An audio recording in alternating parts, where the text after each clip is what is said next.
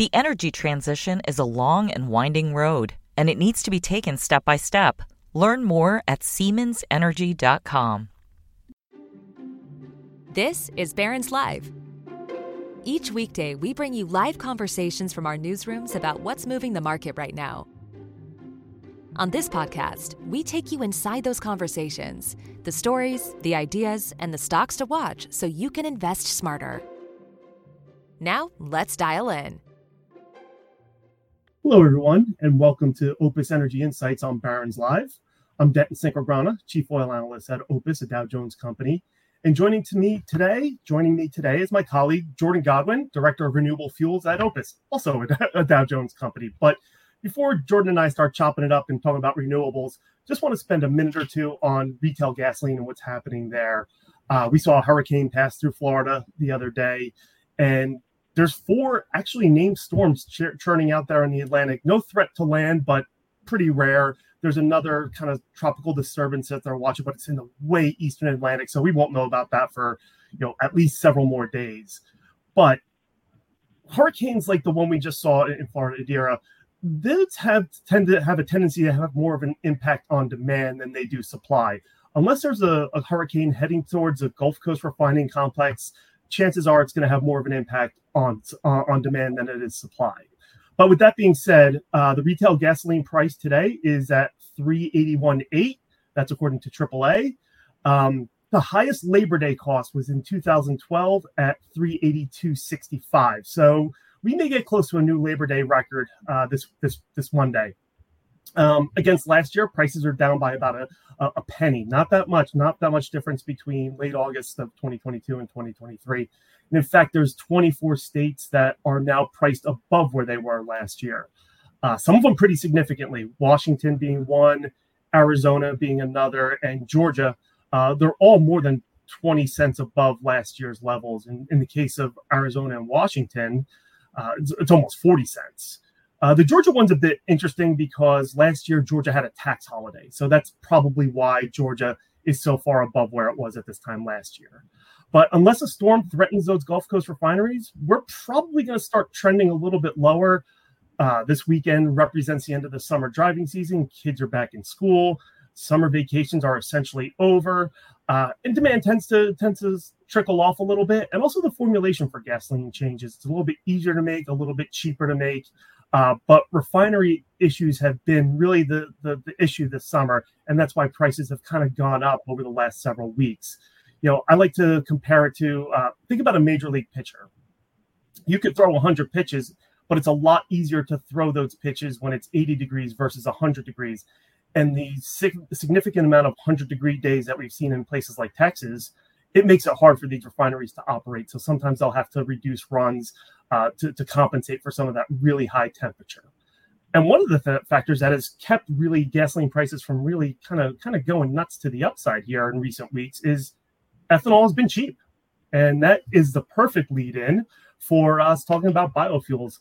Ethanol is a biofuel. It's actually it's been around for years and years and years. In fact, the first Ford Model Ts in 1908 could run on ethanol, on pure ethanol. But that being said, I mean, drivers, we've been using ethanol at least 10% for years.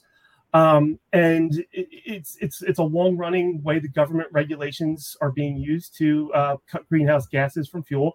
And also it increases the volume of gasoline with a cheaper component. So, but we have the renewable fuel standard. Jordan, why don't you just kind of talk us through a little bit about the renewable fuel standard, where it stands?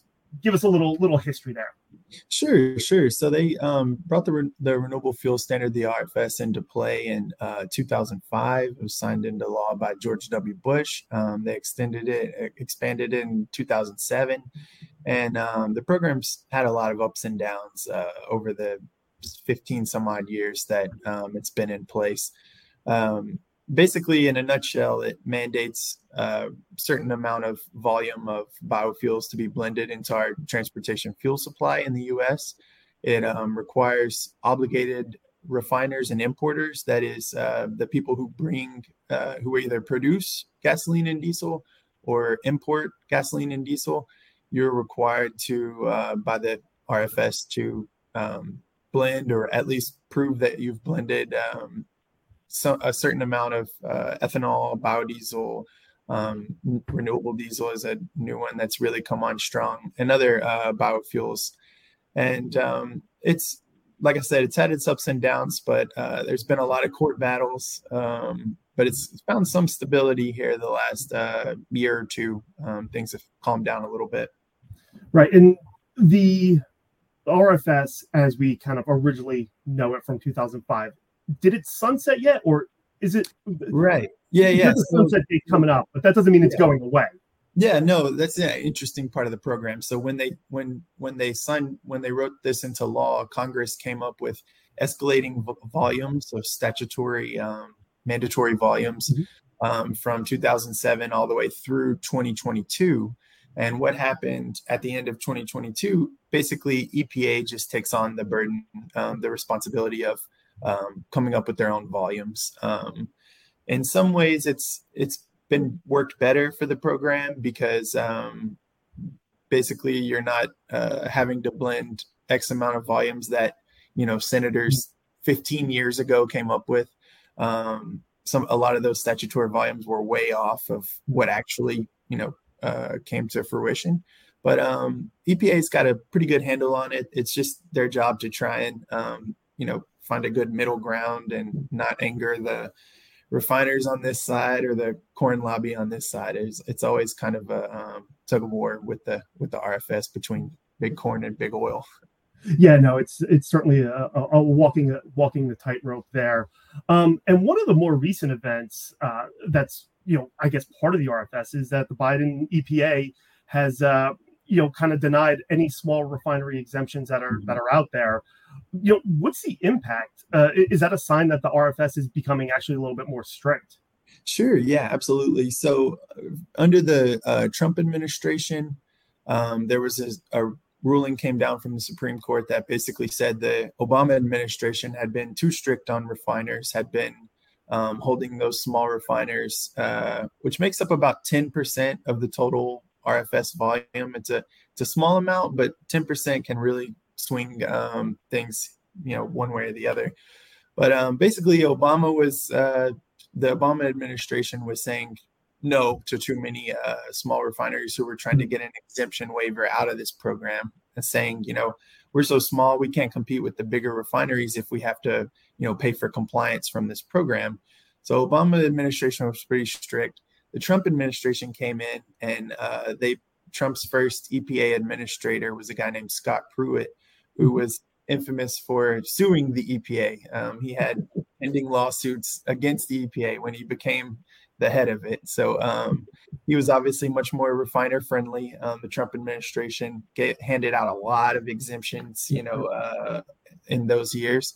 And then, of course, it went back to court. And again, the court said, okay, that's too much. So it's almost like been a Goldilocks, like not enough waivers, not, too many waivers. But now the Biden administration has come on and said, I think they've canceled out denied all but two waivers. I think those are maybe still held up in court or some other issue going on with those. But virtually all waivers have been swept off the board. Yeah, no, it's not a day that ends in Y. If the EPA is not getting sued, everyone's sued. I think I've even sued the EPA at some point. But that being said, one thing, just want to talk about some of the impacts of these programs. The RFS brought us more ethanol into gasoline. It's also helped create, the rise of renewable diesel and sustainable aviation fuel, which are just crazes right now.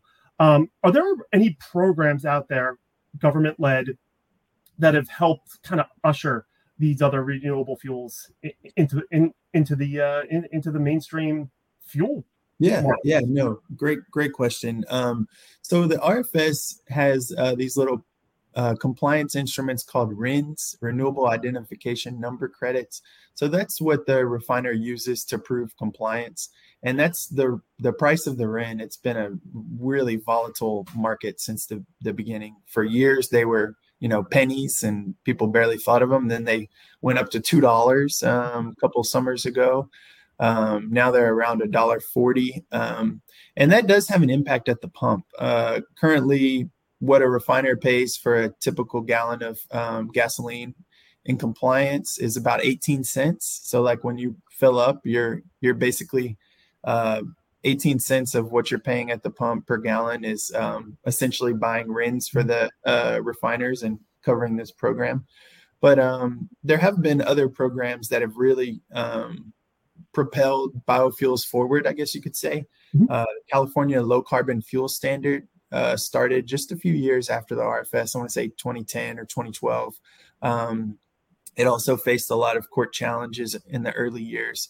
But essentially the difference between the Low Carbon Fuel Standard, the LCFS, and the RFS is, again, the RFS is mandating certain volumes and certain percentage of blends of biofuels, while the LCFS basically puts a score, a carbon intensity score on every fuel, gasoline, diesel, whatever we use to, move from point A to point B in the transportation fuel supply. And they set a target. So each year that gets a little more stringent. Your average score needs to get better and better each year. And that program has really been a game changer. I hate to use that cliche. It's been a game changer for fuels like renewable diesel, sustainable aviation fuel, because it really incentivizes low carbon fuels, just like it's titled. So we could talk a little bit about what that's been like, that kind of revolution over the past 5 years or so with renewable diesel, if that's all right. And I just want to remind everyone it's about 12:10, so the live questions are open right now. So feel free to type in any questions you might have for Jordan or myself. One other thing that you may not know is that at OPIS, Jordan's probably the only person who's taller than me. So you mentioned California and their LCFS program.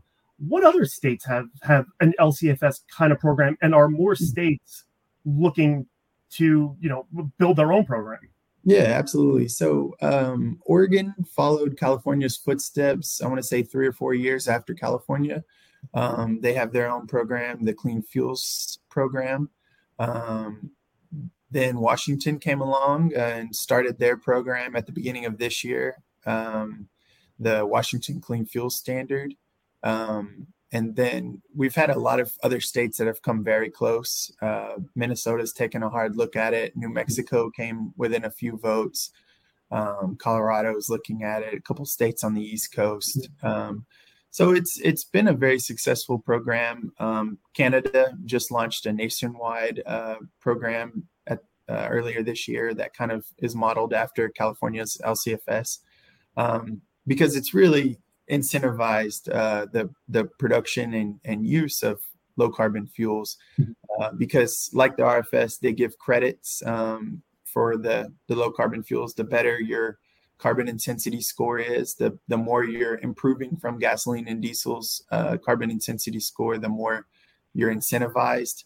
So that's where renewable diesel has been kind of a magic fuel, because you can blend it up to 100%. You can drive an old, 1957 pickup truck that runs on diesel on 100% renewable diesel. It's chemically identical to diesel, which is different from biodiesel. Biodiesel kind of had its blending constraints, I think is the word there, whereas renewable diesel, being chemically identical, can be blended up to 100%. And everyone has jumped on the renewable diesel bandwagon, including refiners who spent decades opposing biofuels. They've kind of found a niche for themselves to also produce renewable diesel. Some have even switched from producing traditional diesel to renewable diesel. Right.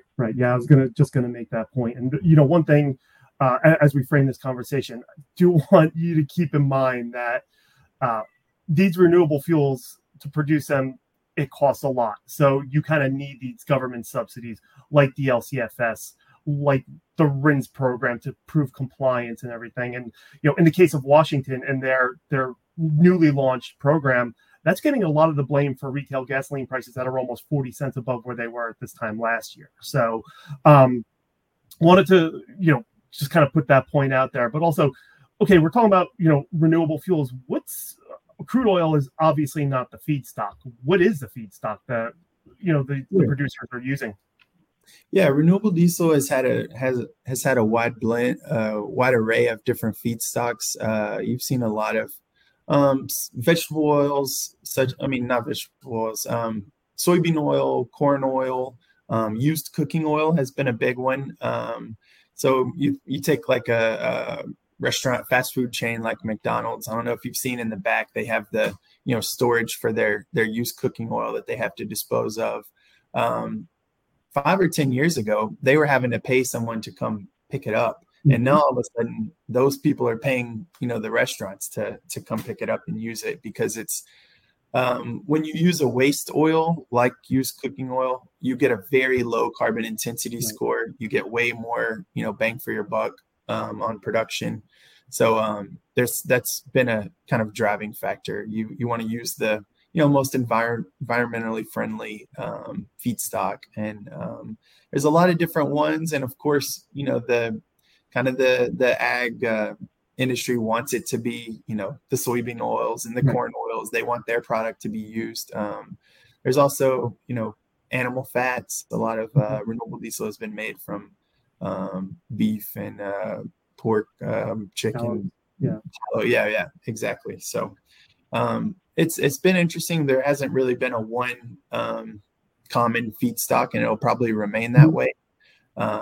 And interestingly, one other note, we were just at a sustainable aviation fuel conference earlier this week in Minneapolis, and the ethanol industry is really pushing for their fuel to be used as a feedstock, because you can make sustainable aviation fuel out of ethanol. So that's another one to keep an eye on. The next 5 to 10 years, I think there's going to be a big push for that as well.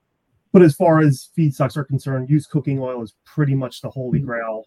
And from what I understand, you mentioned fast food restaurants and everything. And besides people trying to steal the stuff from them, and correct me if I'm wrong, but it's a company like Darling Ingredients has pretty much all the used cooking oil out there, kind of locked up on a contract. Yeah, that's what it seems like. We used to hear jokes at our conferences like, okay, well, if you make renewable diesel out of soybean oil, your score is way up here. You're not getting as much, money from the credits. But if you make it out of used cooking oil, it's way down here. You're making way more money.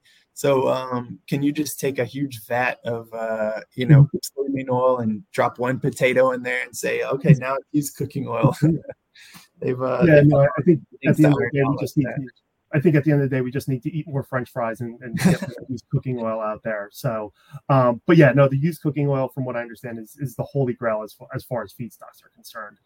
So we talked about renewable diesel, and the interesting thing about renewable diesel, it's really displaced about 40 to 50% of the traditional fossil fuel-based diesel use in California. So it's certainly finding a home there, and those credits make it palatable, and that's why it's being drawn mostly to California. But I want to turn a little bit to sustainable aviation fuel. So right now, it's really just a voluntary program.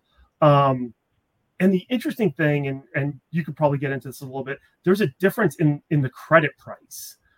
So if I'm producing, I think the sustainable aviation fuel credit is higher priced than the renewable diesel credit. So if I'm a producer, I'm just going to make all the SAF I can, because I just get a higher credit. Mm-hmm. Yeah, it definitely needs to be incentivized. It's running, I think, anywhere from 75 cents to $1.25 or $1.50 above renewable diesel. So you got to be incentivized. The money has to be there. But there's just not a ton of production right now. I think what I heard at that conference was that we've only made about 12 million gallons of it through July. So, I mean, this is, tiny drop in the bucket in terms of the broader, jet fuel demand. So it's got a long way to go. There's a lot of projects that that they're looking at.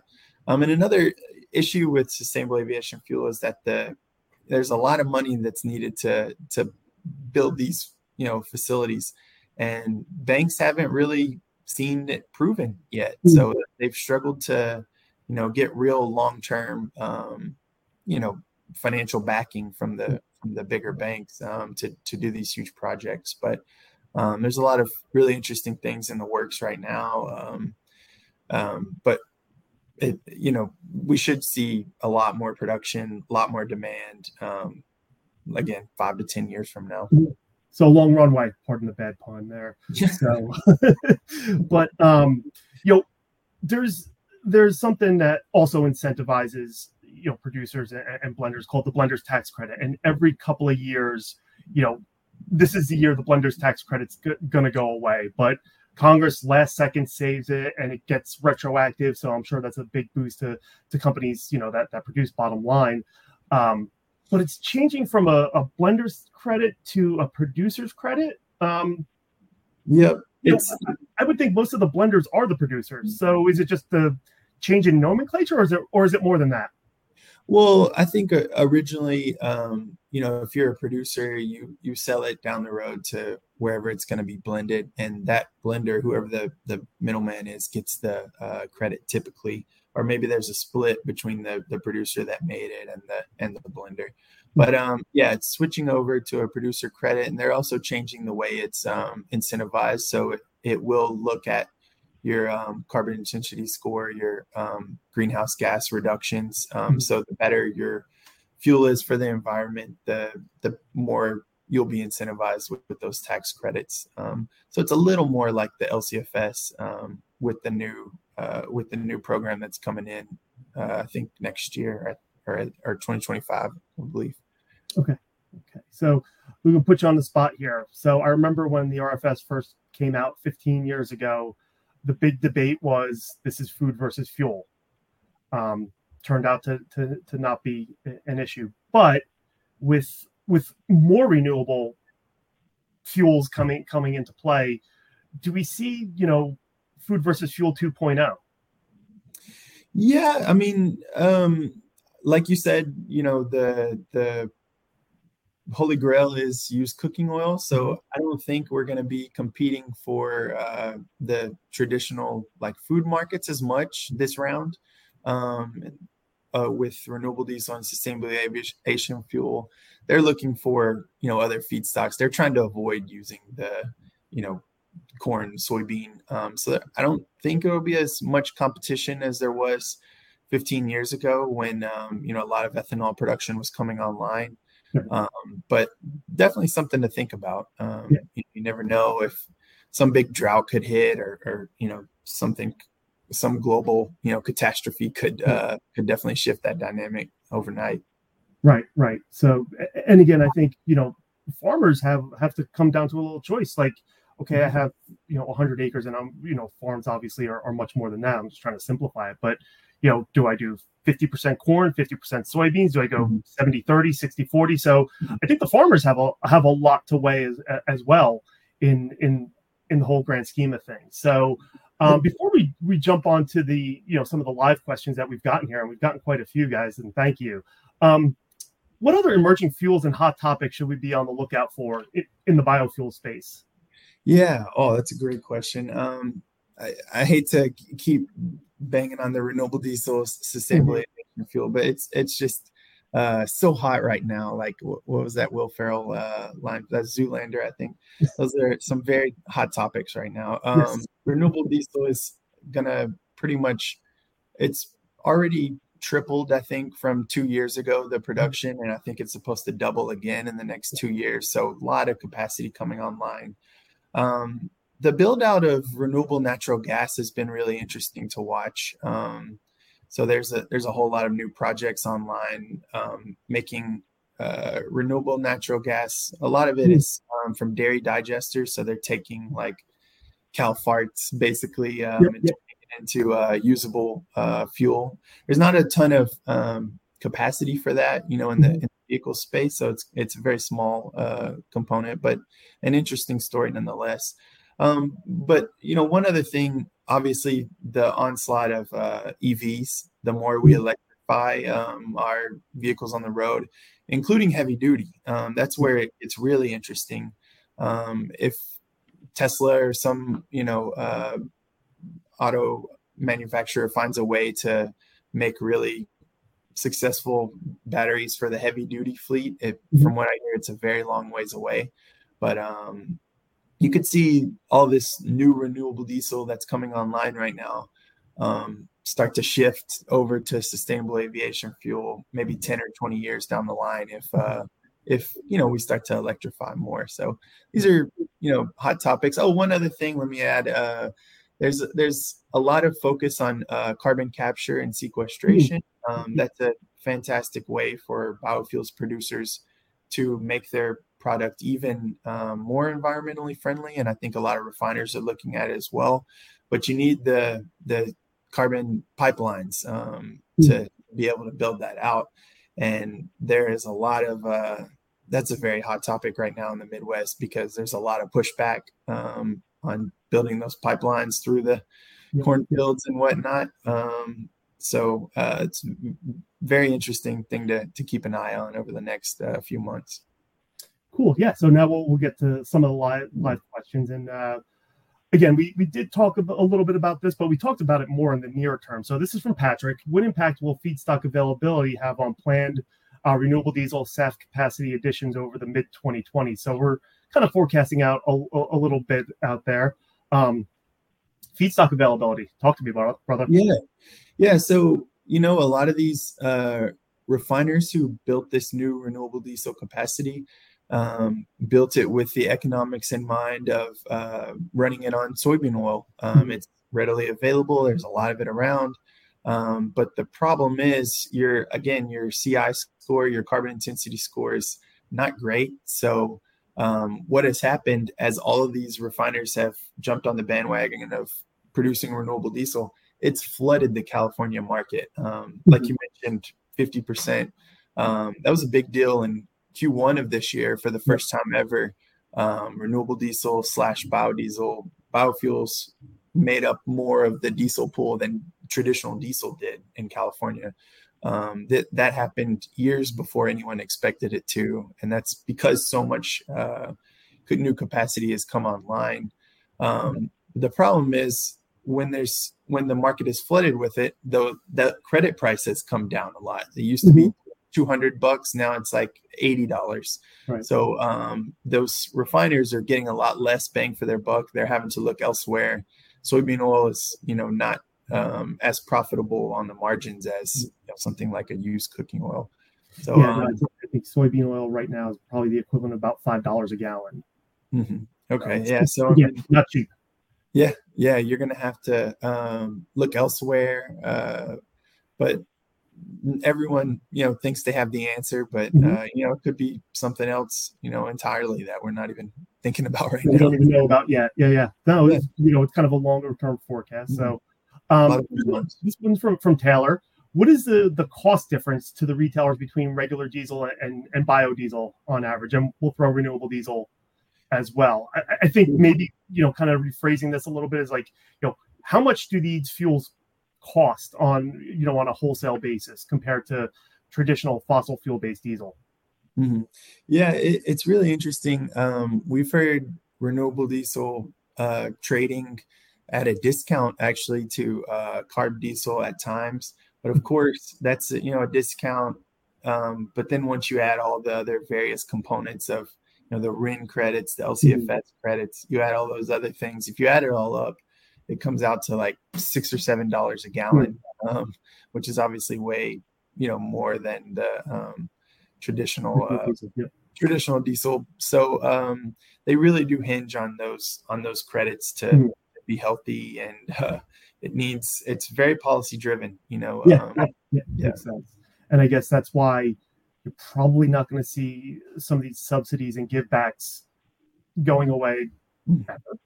I don't, at one point, and again, this is just a statement. It's not really a question, but at what point, just thinking out loud, do these, a lot of these biofuels get to stand on their own and not need, credits to compete with traditional fossil fuel? When you're talking about the price of renewable diesel being double traditional fossil fuel diesel, I mean, that cost curve will probably come in at some point. But I mean, I may be a fossil fuel by then. I mean, there's a lot of shifting dynamics around it. economics make sense until they don't. Yeah, sure. We've seen it happen with the RFS and the LCFS. If the overarching government body is not putting out a program that's stringent enough, then the price of the credits tumbles, and these fuels don't make sense all of a sudden. Yeah. So it's interesting, and also an interesting dynamic too. We've seen the biofuels guys and the refiners shaking hands a lot more often because they see the writings on the wall with EVs coming, and they realize they need to kind of work together a little better than they have in the past. So that's been fun to watch too. Yeah, and kind of to that point, you've seen refiners in the retail gasoline space get more into truck stops and having joint ventures with retail chains in order to have that guaranteed outlet for their product.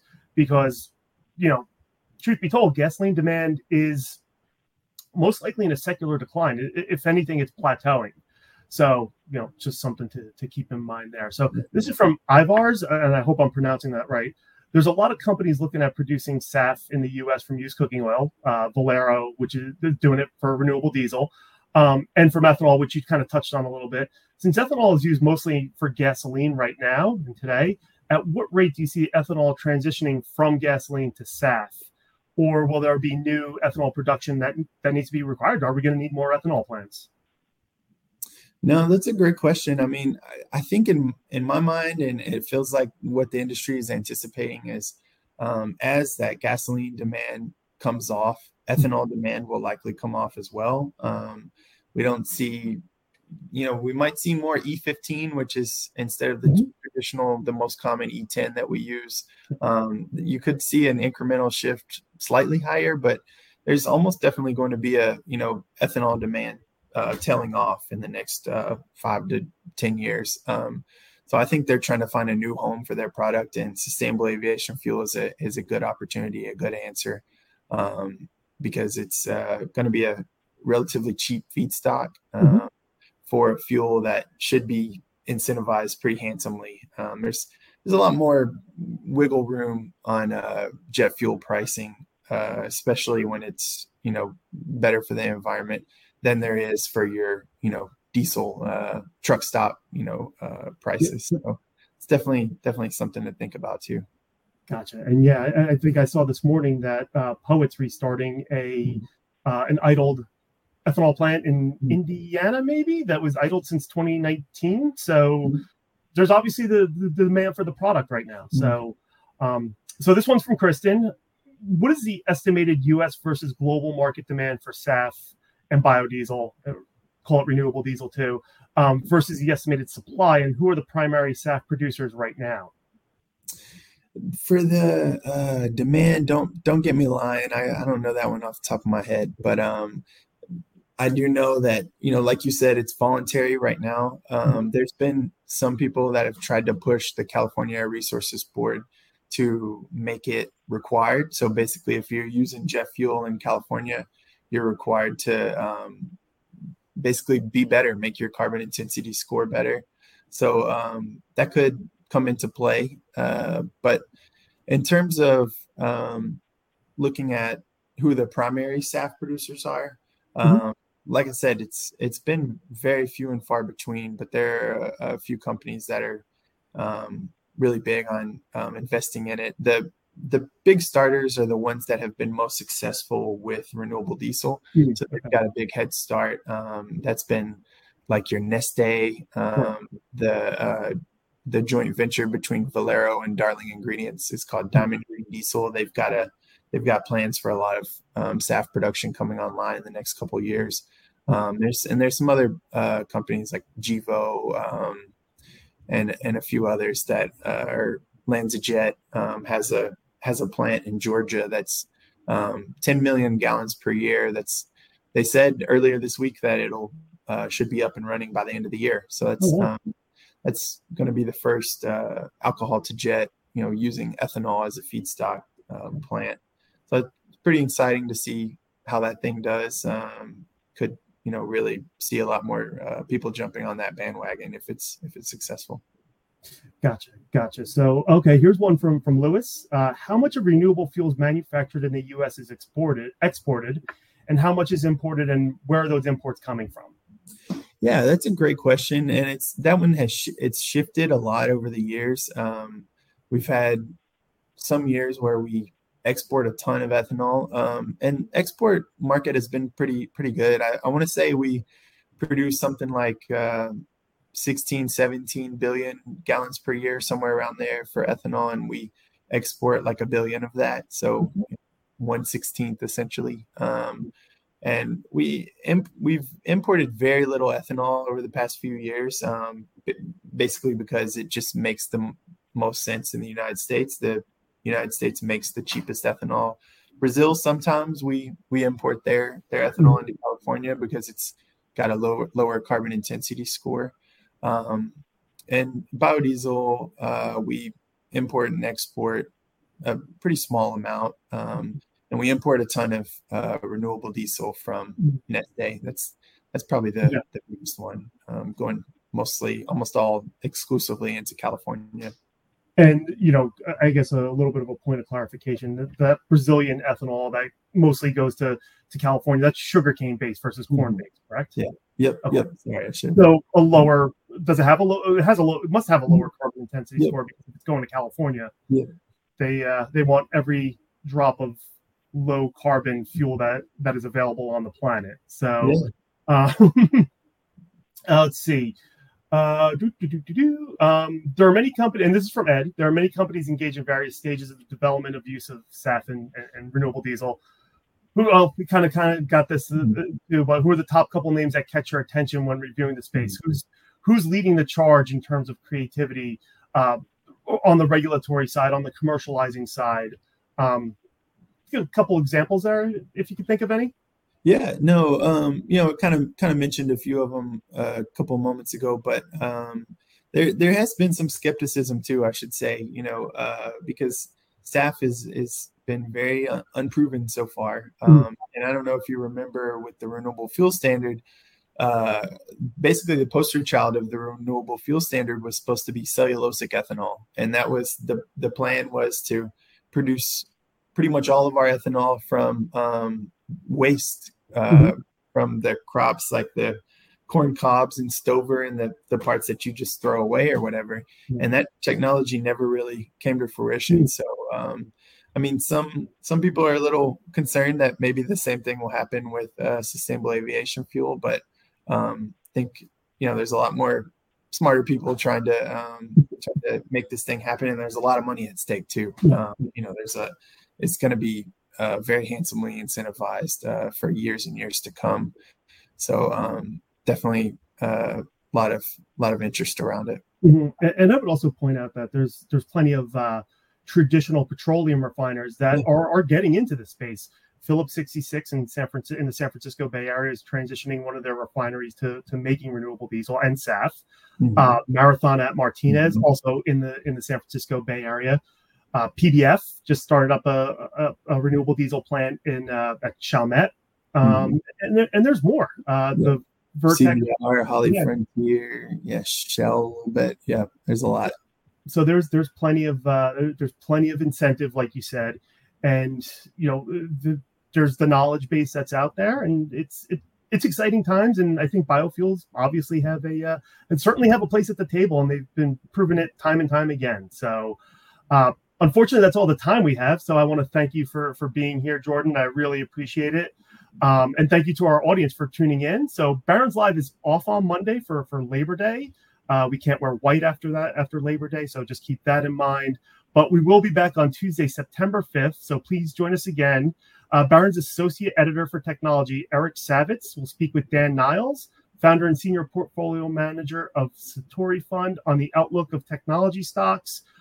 Thanks for listening. Have a great long weekend, and we'll see you next time. The energy transition is a long and winding road, and it needs to be taken step by step. Learn more at SiemensEnergy.com.